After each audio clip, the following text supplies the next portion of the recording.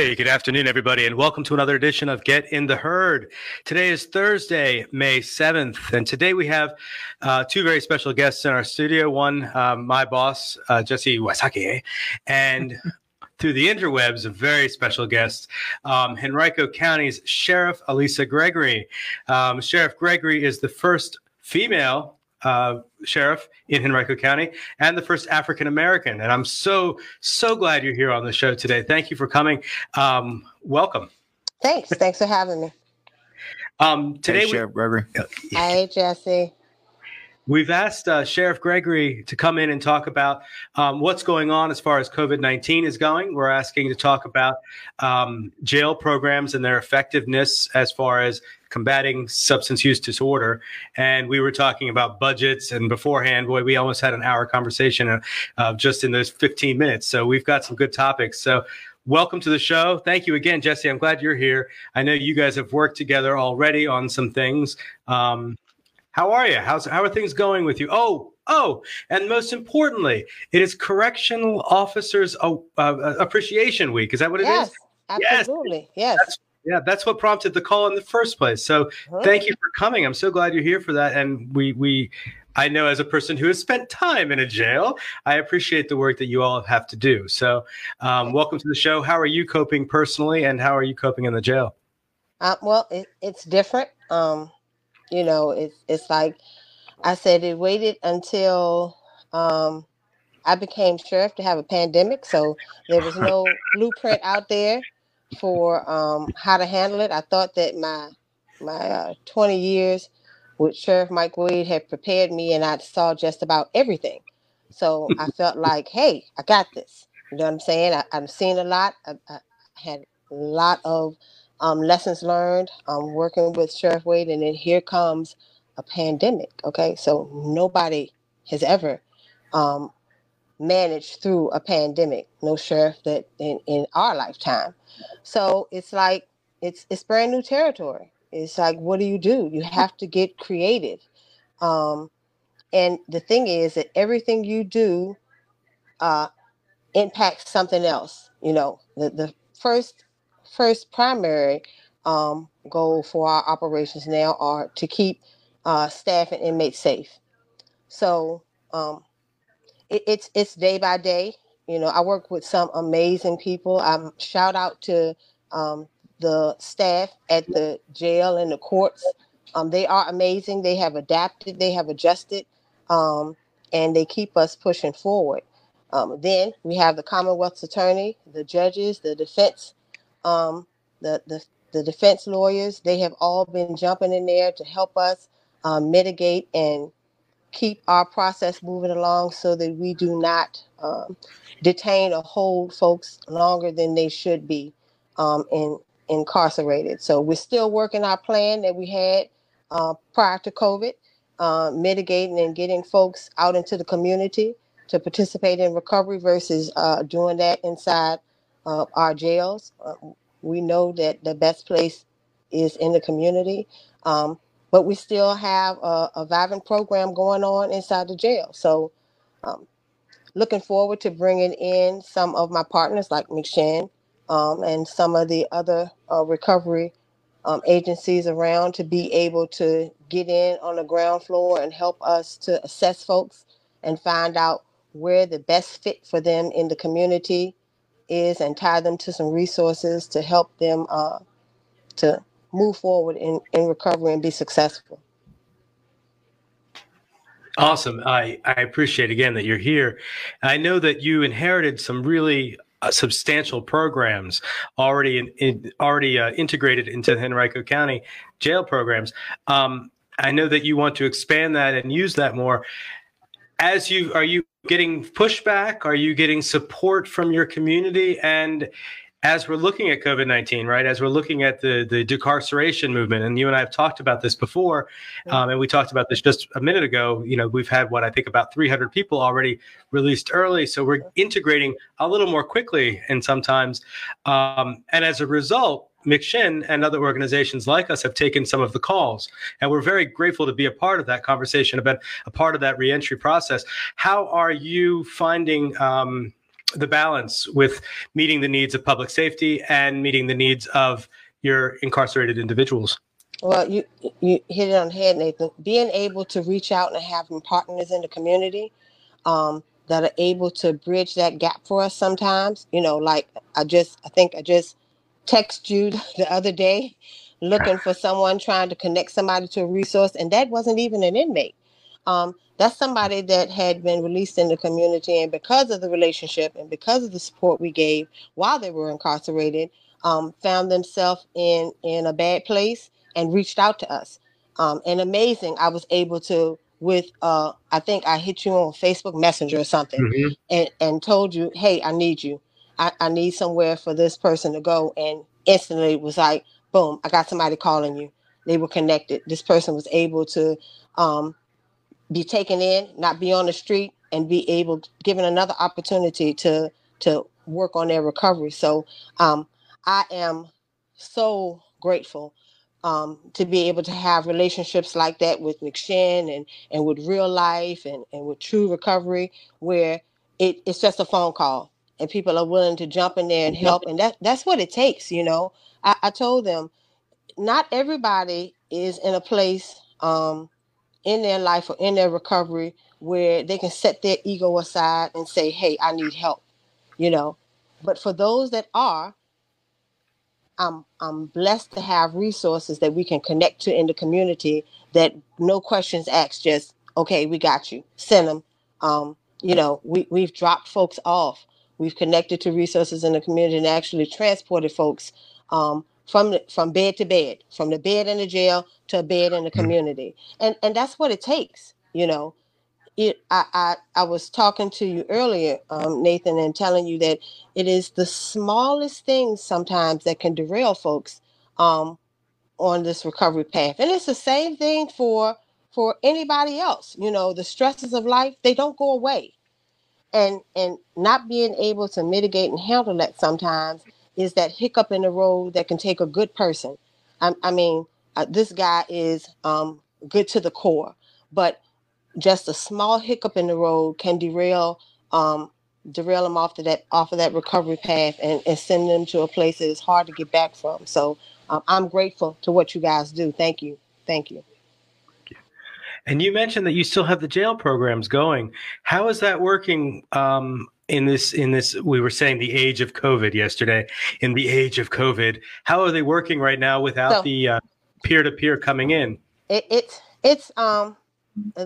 They're pulling together, and they're working together, and they're keeping the program functioning in their individual housing units. But as with COVID in the community, we've been practicing distancing. Okay, so right now, to keep areas safe and to mitigate, just in case someone gets in, or just in case someone infected with the virus gets in, that they don't cross-contaminate and contaminate our entire facility. That's Jail East and Jail West. We've been kind of keeping everything separate. So you know how we're sheltering in place. We're kind of doing that inside of the jail, just to mitigate and keep folks safe and keep folks healthy. So they're working it. They're working the program. They're working with their with the information and the programs they have already set up. But it's different when you can't commingle the folks in the different phases. It becomes it's a challenge, but they are stepping up to the challenge, just like the staff. I had a question. With the COVID-19, and I know you don't really have any kind of overseeing of the judges, but have you noticed like more of a, I guess, lax and letting people out earlier, inmates getting released early due to the COVID-19? Is that happening in this area? Well, I wouldn't say a lax, but I'm saying that the judges are willing to entertain someone with a plan, meaning someone that we can divert, that has a plan set up. They are open, and they have been very receptive to some of the plans that we've put forth, to be able to transition folks from the jail maybe a little earlier.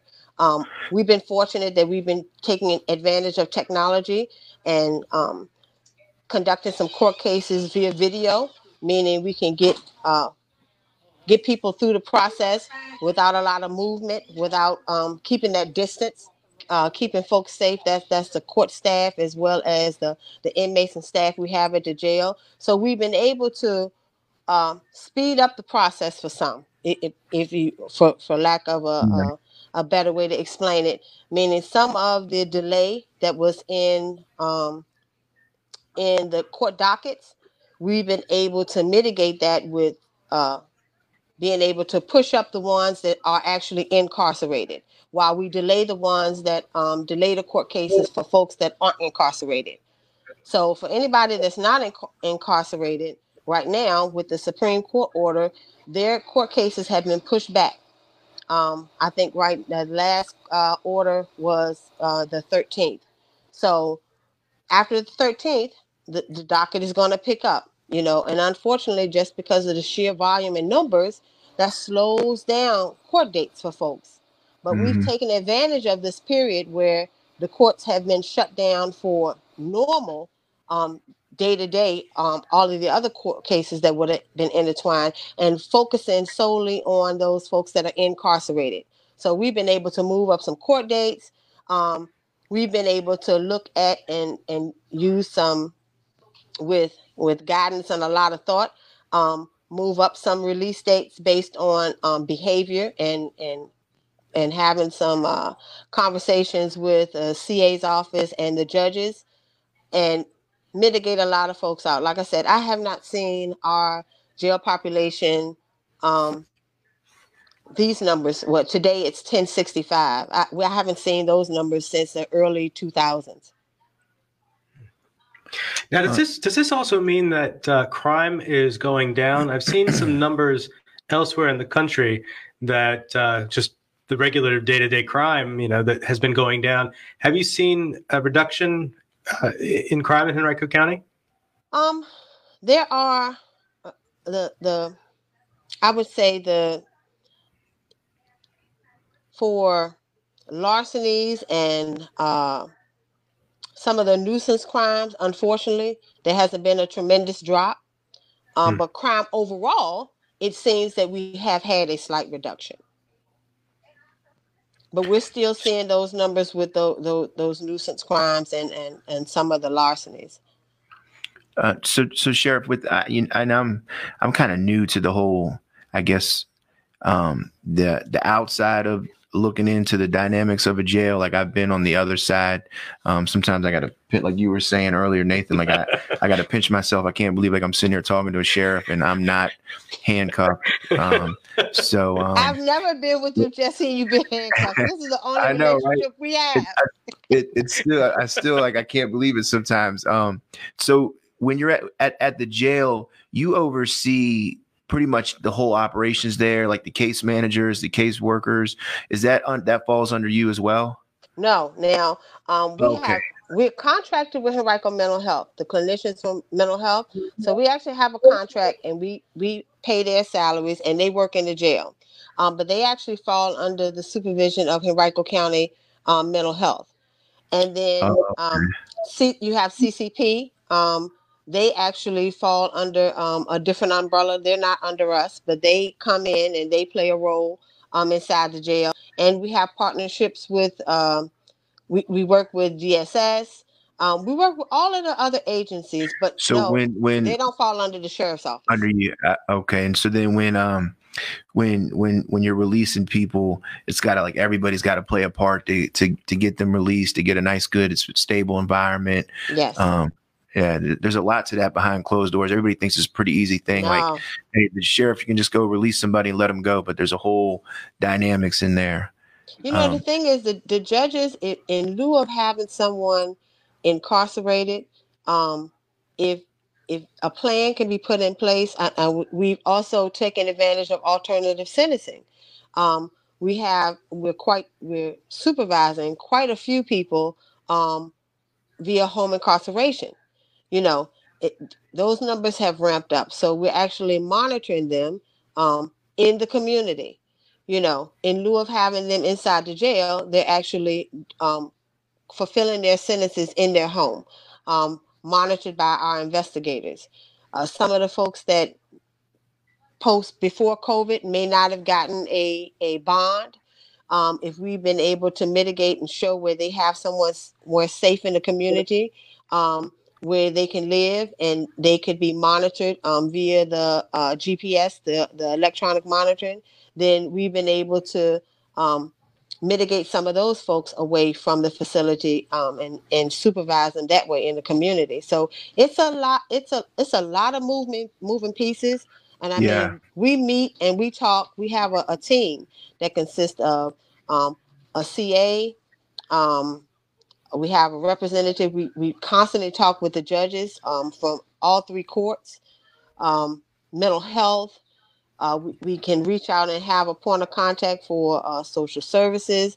So it takes all those folks, and then my classification and folks at the jail. So they are constantly working and meeting and reviewing individuals because it's no cookie cutter. It's nothing where there's a plan where we can this group of people we can release them. It's each individual looking at what each individual needs, what are the possibilities, and what plan can we put forth that the judge will agree on to be able to either before trial, allowing them to be under a supervised capacity in the community or mitigating their case, meaning getting it moved up on the docket, getting it heard, showing that they have a plan should we be able to say, okay, you would be better suited in the community. So it's constantly working and meeting and getting schedules to coordinate. I never knew how hard it was to be able to get a CA, a defense attorney, and a judge all on the same docket in a day. That is amazing. It actually is like a 1,000-piece orchestra and getting everything to move together and making things work. So my hat's off to everybody that has been pulling together and working, the judges, the CAs, the defense attorneys. Everybody's been amazing. Yeah, it sounds like reminds me of like stuff that we do here. People from the outside, like they'll look in at McShin, they think it's just like an easy task, and then Right. you just got all these moving parts here. You got doctor visits, grocery store, recovery coach, and you got to pull it all together to make it work. Yeah. I was curious because so you started in January, right? You officially started this past January. Officially, Or was yes. it how long? Yeah. Was there anything? And I can relate. I came to McShin, so I've been at McShin a little over 2 years now, and so I had to start in a new position, take on some people that I was familiar with, some people that I wasn't. So what was some of your challenges? Did you have to change anything or keep everything the same, or was everything going pretty good? I know you. So I tell you, I in my mind, I was like, I'm all set. I'm ready for this. I know, but I to be honest, being sheriff is totally different from any other position I have ever held in the sheriff's office because the buck stops with you. It's like everything that goes on, you're ultimately responsible. And that's a big weight to carry. Knowing that the decisions you make, and not only your decisions, but the decisions and actions of all 396 plus folks that work under that umbrella, all fall You will on get you. held accountable for the You'll be decisions. held accountable. So it's like I lay down and I go to sleep sometimes, but my mind never shuts off because I'm always thinking about one thing or another. I jump from this place to that place. I'm thankful that I had enough knowledge of the staff that we had to be able to get some people moved around and in the right places. We promoted from within. I'm happy to say that everyone in my administration staff came from within. So that's a blessing to have all of that experience and folks that already have formed a working relationship. So it made operations smoother until COVID just knocked us off for a loop. But put a wrench in it. Yeah. we worked together. We worked together so long that it was easy for us to restructure the game plan and keep moving forward. I'm so glad that we have the working relationship that we have with the with the county, with the county manager and the board of supervisors and all of the other departments. Because I'm like you, Jesse. People look and see and think that, oh, it's easy.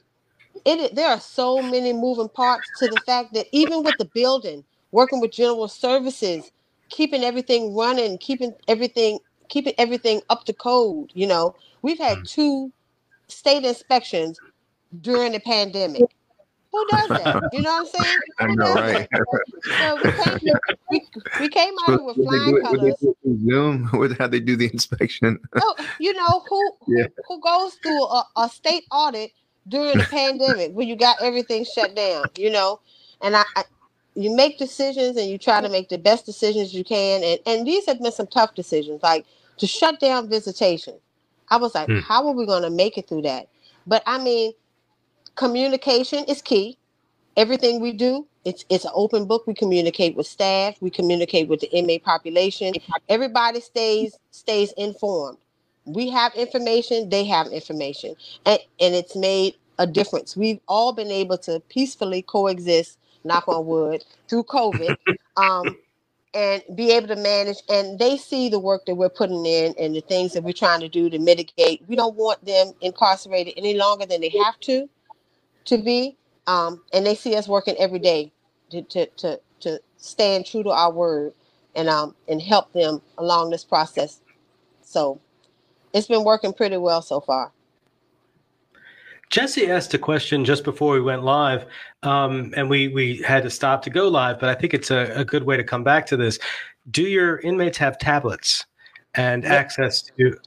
No? So that's a process that had been slowed down. We were Okay. right at the cusp of signing our new contract, to be able to implement our new jail management system, our kiosks, and tablets for our inmate population.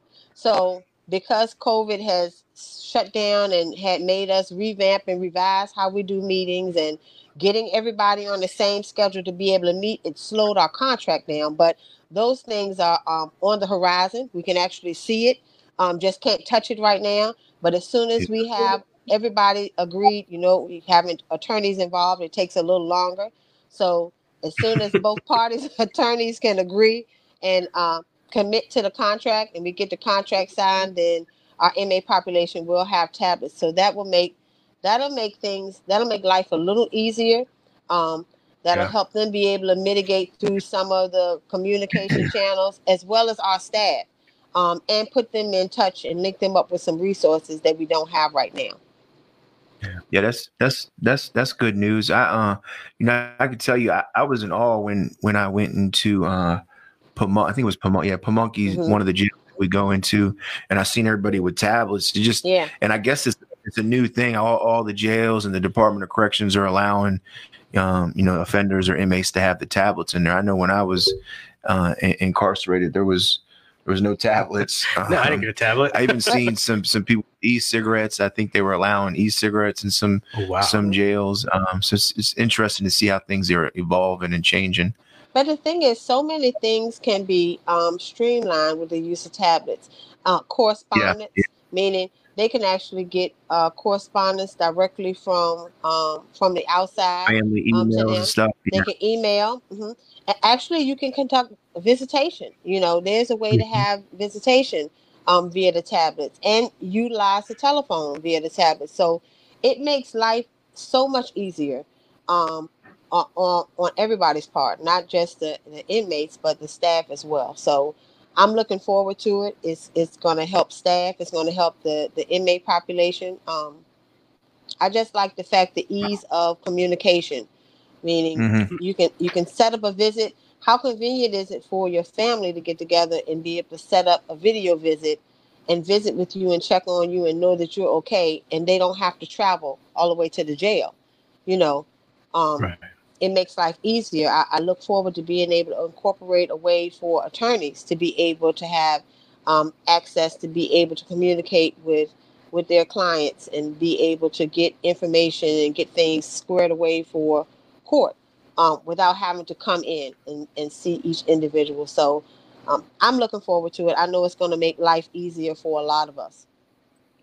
And we've been providing content, well, for a while now, but we've been starting to put together content to put on thumb drives to Yes. provide to another one of our jail programs.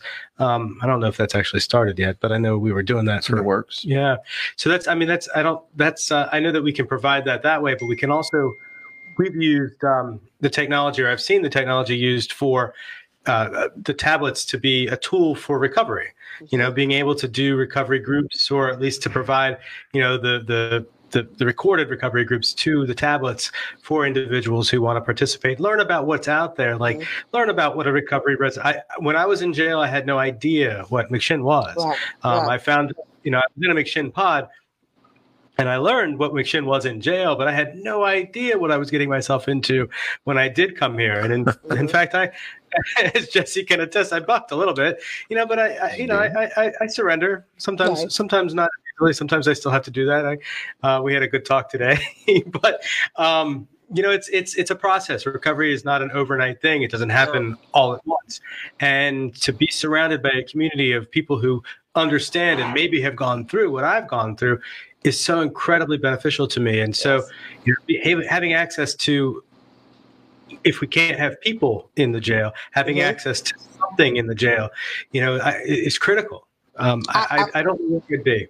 Yeah, I wish we had that now, Nathan. I wish we had the way, we had the capability to be able to keep that content going, and be able to have folks on the outside like McShin and other organizations be able to streamline some information in, to let folks know what's available in the community.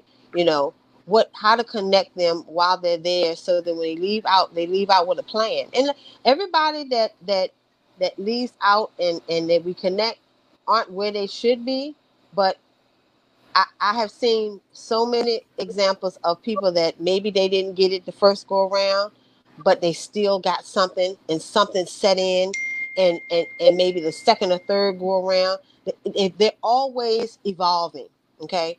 I'm a second chance, third chance kind of person. I've grown up knowing that. I got it from my grandmother.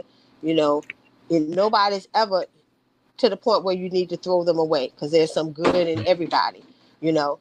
So I just like the fact that if they can see the stories and see examples, and see how folks have gotten to where they are, and some folks know people's prior history, and to see somebody that you saw that you thought they never were going to get it together, and then all of a sudden things are clicking and they got it. That's hope, you know. And some of the folks that we're dealing with really need to see that, because their head's not in the right place, and that's okay, but they're listening. You know, we have a captive audience. You know, unfortunately it's by force because the doors are locked, but let's take advantage of that audience that we have, because they receive it. You know, everybody doesn't receive it in the same way, but they get it. They get something, and it makes a difference. So the more we can educate them and connect them and let them know that, you know, it can be done. It's possible. You know, you can get it together.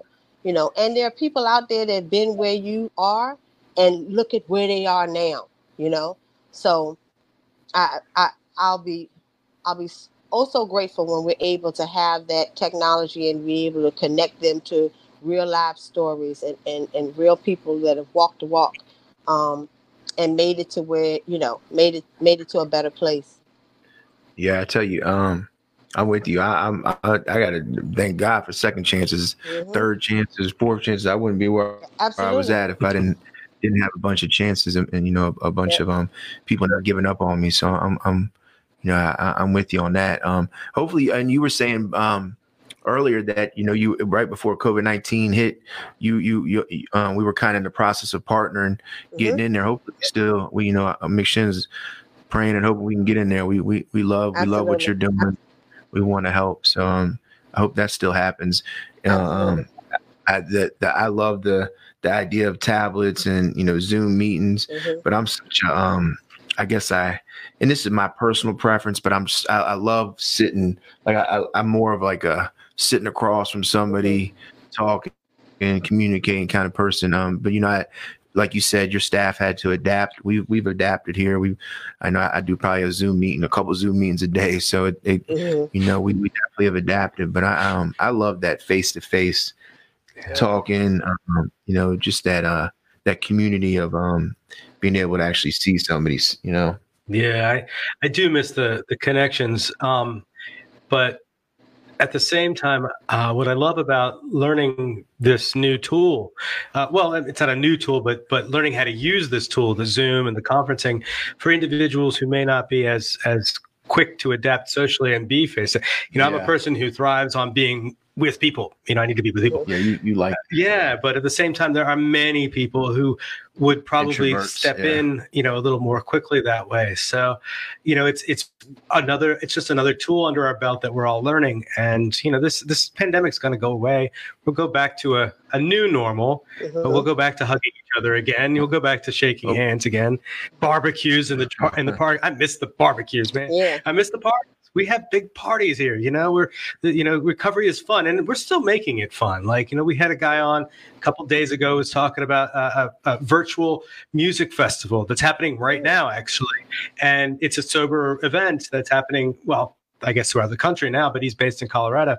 And, you know, we're finding new ways to engage people. So if there's one thing for me to take away from this is that we have new tools, and I'm scratching the surface. This tool right here, I've loved doing this and being able to reach out and talk to people through there's a big TV in front of me. I keep pointing at you, pointing at the TV here, and being able to interact. And as you can see, Jesse, there's like questions over here. So if we're looking at the comments, somebody just texted me and said, "Ask my question." Oh, was it Rayford? Yeah. You want to ask Rayford's question? Go ahead. Go right ahead. A participant. Oh darn! I broke anonymity, didn't I? Well, anyway, there's a guy here, Rayford Smith. He asks if there's anything that we can do, you know, we as members of the recovery community and as members of McShin can do to help the inmates transition into our care quicker and more efficiently. That's a great question. Awesome question. Because a lot of people don't know the background. I think right now with the relationships that we have formed, that we have, we already have a pipeline. So because we've already set up and we know each other pretty well, the folks at McShin and know us over at the jail, we're able to pick up the phone and make a call. And now that we have had some successes and got some folks transitioned, the judges are absolutely receptive to it as well. So we're doing the work, and I think that you'll see things happen quicker and quicker. But right now, I think we have a really good system. It's just mitigating that front part, because this is just one piece. Finding somewhere for them to go is just one piece. We're working on the total person, and each individual comes with their own set of variables. So navigating all the variables and then being able to, once we get things aligned, being able to make a call and get folks right into a house the next day or the same day, it's amazing. So just keep the doors open. We're going to keep doing our work on our end, working with the Commonwealth Attorney and the judges and all the other agencies that are involved. We're not going to take our foot off the pedal. Right now, post-COVID and now because of COVID, has opened up some lines of communication, and we're going to keep them open. So we're going to continue to do this work and continue moving people into the community as quickly as we can. Yeah, and you know, just to add to that, Rayford, and great question. And Sheriff, you answered it perfectly. And we were kind of talking about it earlier. It's just so much that goes into it and pulling all those pieces together. So it's definitely hard. It's not an easy task. And I think what's important for everybody is really to understand that, you know, because a lot of times we'll get upset, you know, or we might get frustrated, but it could be done, you know, this way, or it should be done that way, you know, and it's really, you know, applying an open mind, having some patience, and knowing that we're all on the same team. Like, the goal is to help, you know, and I think that's real important. I try to keep that up front whenever I'm dealing with, you know, anybody in the community, other agencies, you know, even at home. That's like my main That's my main motto at home. Same team, and we're Yeah. all on the same team. We got the same goals for the most part. Yeah.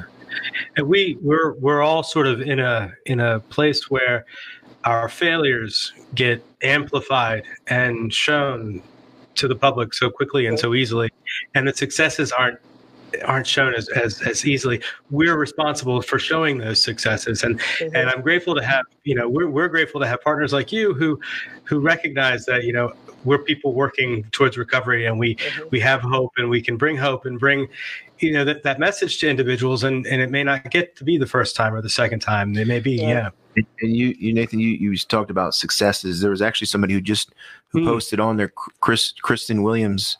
She said she came straight from Henrico here, and she's doing real good. So that's cool. That's amazing. Talking about, yeah. I have another question. So, you got any advice to give somebody if they had some political aspirations? You were the first woman, first African American. Any advice if somebody wanted to run for office? Nathan, I think he's got some political aspirations. Well, I just got off probation too. I wasn't. Listen, just like dealing with a pandemic that was totally new for me. Politics was something that I never aspired to get involved with, because I think we should all be a party of one party, because our goals should always be the same. We should be working to do the best for the people, for our constituents, and doing what's right. So it's still a struggle for me. Some of the negatives and the hurdles, if I wasn't prayed up, and I didn't have the faith that I had, would have turned me away. But I was determined to get through it, because ultimately I feel like that this is the place where I can have the biggest impact for my community. Like I said, I've been a lifelong resident of Henrico County. I have a vested interest in the people that work for the jail and are in the jail. So you got to be strong. I was told by the former sheriff that sheriffs don't cry. Keep yourself together. Toughen up. People he was like, you're gonna be surprised by the people that support you, and you're gonna be surprised by the people that don't support you. And just toughen up. You know what I'm saying? Be tough. All I'm saying is you got to be tough. And don't take it personal. It's not personal. And especially if you're in it for the right reasons, you can mitigate it and get through it. You're the right person, things will work out. You might get knocked down. People might try to tear you down, try to minimize you. But if you are meant to be, you will be, So, and nobody can minimize who you are but you. So you stay true to yourself, and you're doing things for the right reason. All I can say is you'll survive. Yeah, I'm curious. What did your family say when you told them, "Look, I'm running for office. I'm getting into politics"? When I know my fiance, that's her biggest fear, because she knows, like, we do some things here. We're always advocating. She's like, "You better not get into politics." She thinks they're all, everybody's bad that's in politics. So, and that's the thing. We always, the negative, is always sensationalized. It's like, people always want to hear about, the scandals, the bad, because, in a way, I think it kind of helps people not deal with their own reality, to hear about somebody else's demise or tragedy. You know what I'm saying? Mm-hmm. But you just gotta steer past that. My family was like, okay, if you want to, you can do it, and we're behind you. So they were very supportive when I said that this was what I wanted to do. And they know me as a tougher person than I present out in the public. They just wanted to make sure that the public was ready for me. I told them a lot of people. They ain't have to worry about you crying. Right. A lot of people knew the chief or knew the colonel or knew the lieutenant or the captain, but very few people had met Lisa. So, and that's the thing, keeping them from having to meet Lisa and deal with Lisa, because, mind you, it's not many folks out there that could stand up and take Lisa. But I survived. I survived. And Lisa didn't have to come out, so thank God. Yeah. Well, you definitely have to be tough working inside the jail. So yes. And you have to be compassionate. You gotta care. Your heart has to be in the right place. You gotta have a good balance. Yeah. You gotta have a good balance. As a peer recovery coach and, someone who's kind of, and still new to the field, but who works in recovery, balancing the compassion versus not enabling somebody, holding people accountable is important for me both ways, to be held accountable. It is Correctional Officers Awareness Week. So, and we want to celebrate you. How has the county celebrated you? I've read the minutes of last week's meeting, so that's how I knew it was Awareness Week. Have you had anything fun? Well, COVID has kind of put the brakes on us because but even before I was the sheriff, this is the week that I like to shower my, go around to everybody's work area and take them little treats and have donuts, but you can't walk around with an open box of donuts letting folks dig in it, not with COVID, you know what I'm saying? So you don't want to just set a box of pizza out. So it's been hard, but no doubt that we celebrate each other every day, so we don't need a special week, and we're going to make up for it when things get back to normal. The county's been really taking care of us during COVID. They've been feeding us anyway, so we're very appreciative. Like I said, it doesn't take 1 week to celebrate us. They celebrate and take care of us every day. So for that, we're grateful. We're really grateful. I think I see Sheriff Leonard post every other week. I think I see Sheriff Leonard posting how his county is taking care of him with food from this place or that place. And, listen, feed us to death. Feed us to death. I told him, keep walking and keep moving because people are going to love us to death every time I turn around. So nobody's missing a meal. But they've been treating us really well. So. Moving forward, do you have any thoughts on what might happen, what the new normal is going to look like?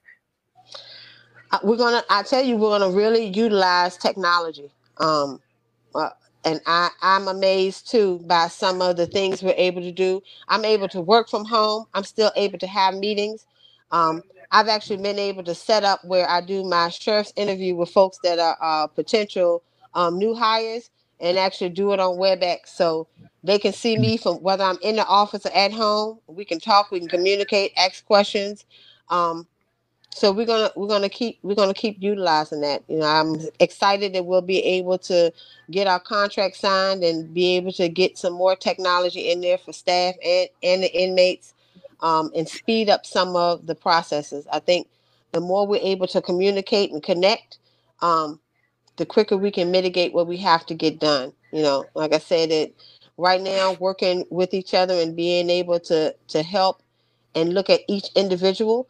I know a lot of people that just think that we can take them from bed to bed, and which is what we kind of call it, bed to bed, going from a jail bed to a recovery bed or a bed in the community, thinks that it's just a snap process, but it's not. Each individual has their own set of variables that you have to mitigate. Some people are dealing with dual addictions, dealing with that coupled with mental health, critical medical issues. You got to connect all those pieces. I never knew how hard it was to mitigate or get somebody that is dealing with addiction that's also suffering with a mental illness that has not been, whether they're post-diagnosis or they don't have that control. That's a hard person to place, because you also have to think about the other people that are already in the centers or the houses where you're sending them. We got to be safe. So how do you get that person? How do you streamline or beeline that person into a resource in the community? It's very hard, So I think people standing on the outside that don't know about all of the things that we mitigate and that we deal with, don't have a true understanding of what it takes to get somebody from the jail into the community, into a recovery home or into an assisted living or into somewhere safe in the community, where they can actually benefit not just throwing them out there. So it's tough. It's a lot of moving parts. Yeah, I definitely agree, and you're right. It's no cookie cutter. Mm-mm. It's no one way with this. We talk about this a lot, and McShin has what's called a recovery coach leadership training, and you should maybe send some of the some of your staff. So it probably would benefit. We've actually had a couple deputies from some other jails come and take it. But it's a leadership training and recovery coach training, and exactly what we talk about, how you can't, one person is not going to recover the way the other person is going to recover. No. It's just not the same for everybody. So it's real important to what we call recovery capital, is just to know all your resources out there, and that's the best way you can help the individual sitting in front of you. So you're definitely right about that. There's just no one way to do this. Yeah. Sheriff, I don't want to take up too much more of your time. Do you have any final thoughts? I want to point out, somebody asked a question, but I won't ask you the direct question, but I'll just say a lot of what you say, and I'm going to echo what she's saying. A lot of what you say sounds like you have ties in the recovery community, maybe not personally, but with family members. And I can applaud you for that, because whether or not you do, a lot of what you say sounds like a lot of the things I hear in our recovery meetings that I attend. So clearly you've done your homework. Well, and I saw the question scroll across the bottom. You see my eyes are going 1,000 minutes. This is a really active screen. Trying to keep up. Yeah. Trying to keep up. But yeah, so I do. I have personal experience with close family members that have lost the struggle, that are still struggling, and for me, it's like, I've been in law enforcement for the last 21 years, and to say that I'm in that community and I still can't help somebody that I love, it's tough.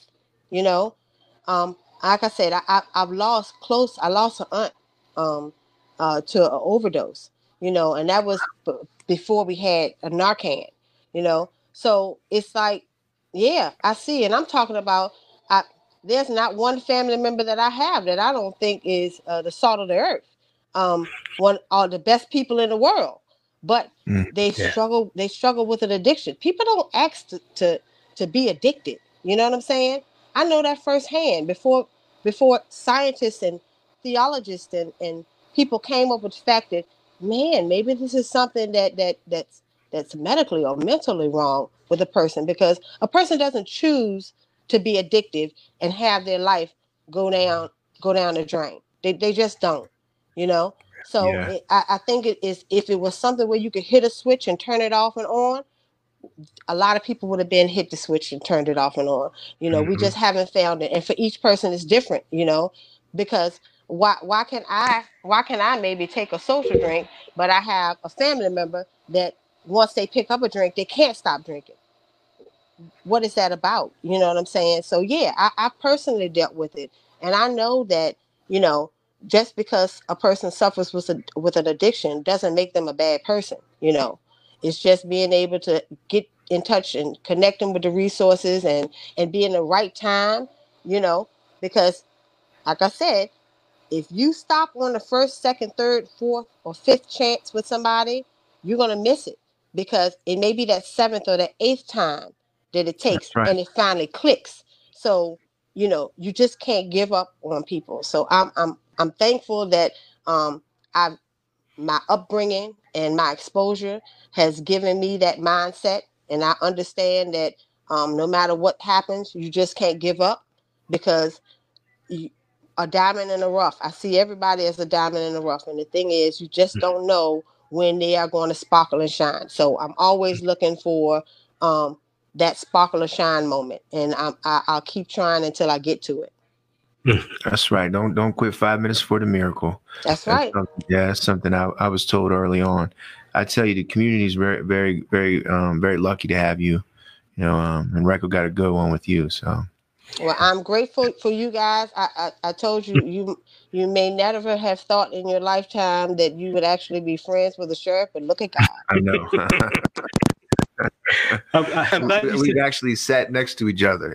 Yes, I'm so grateful for you guys. And I'm talking about not just having the relationship that we have in reference to being able to help people, that are incarcerated and not incarcerated. Like I was saying earlier, I just reached out to Nathan just a couple of days ago for somebody to help somebody that wasn't even incarcerated. You know what I'm saying? That speaks volumes when people think enough of you to reach back and get help from you, no matter where they are.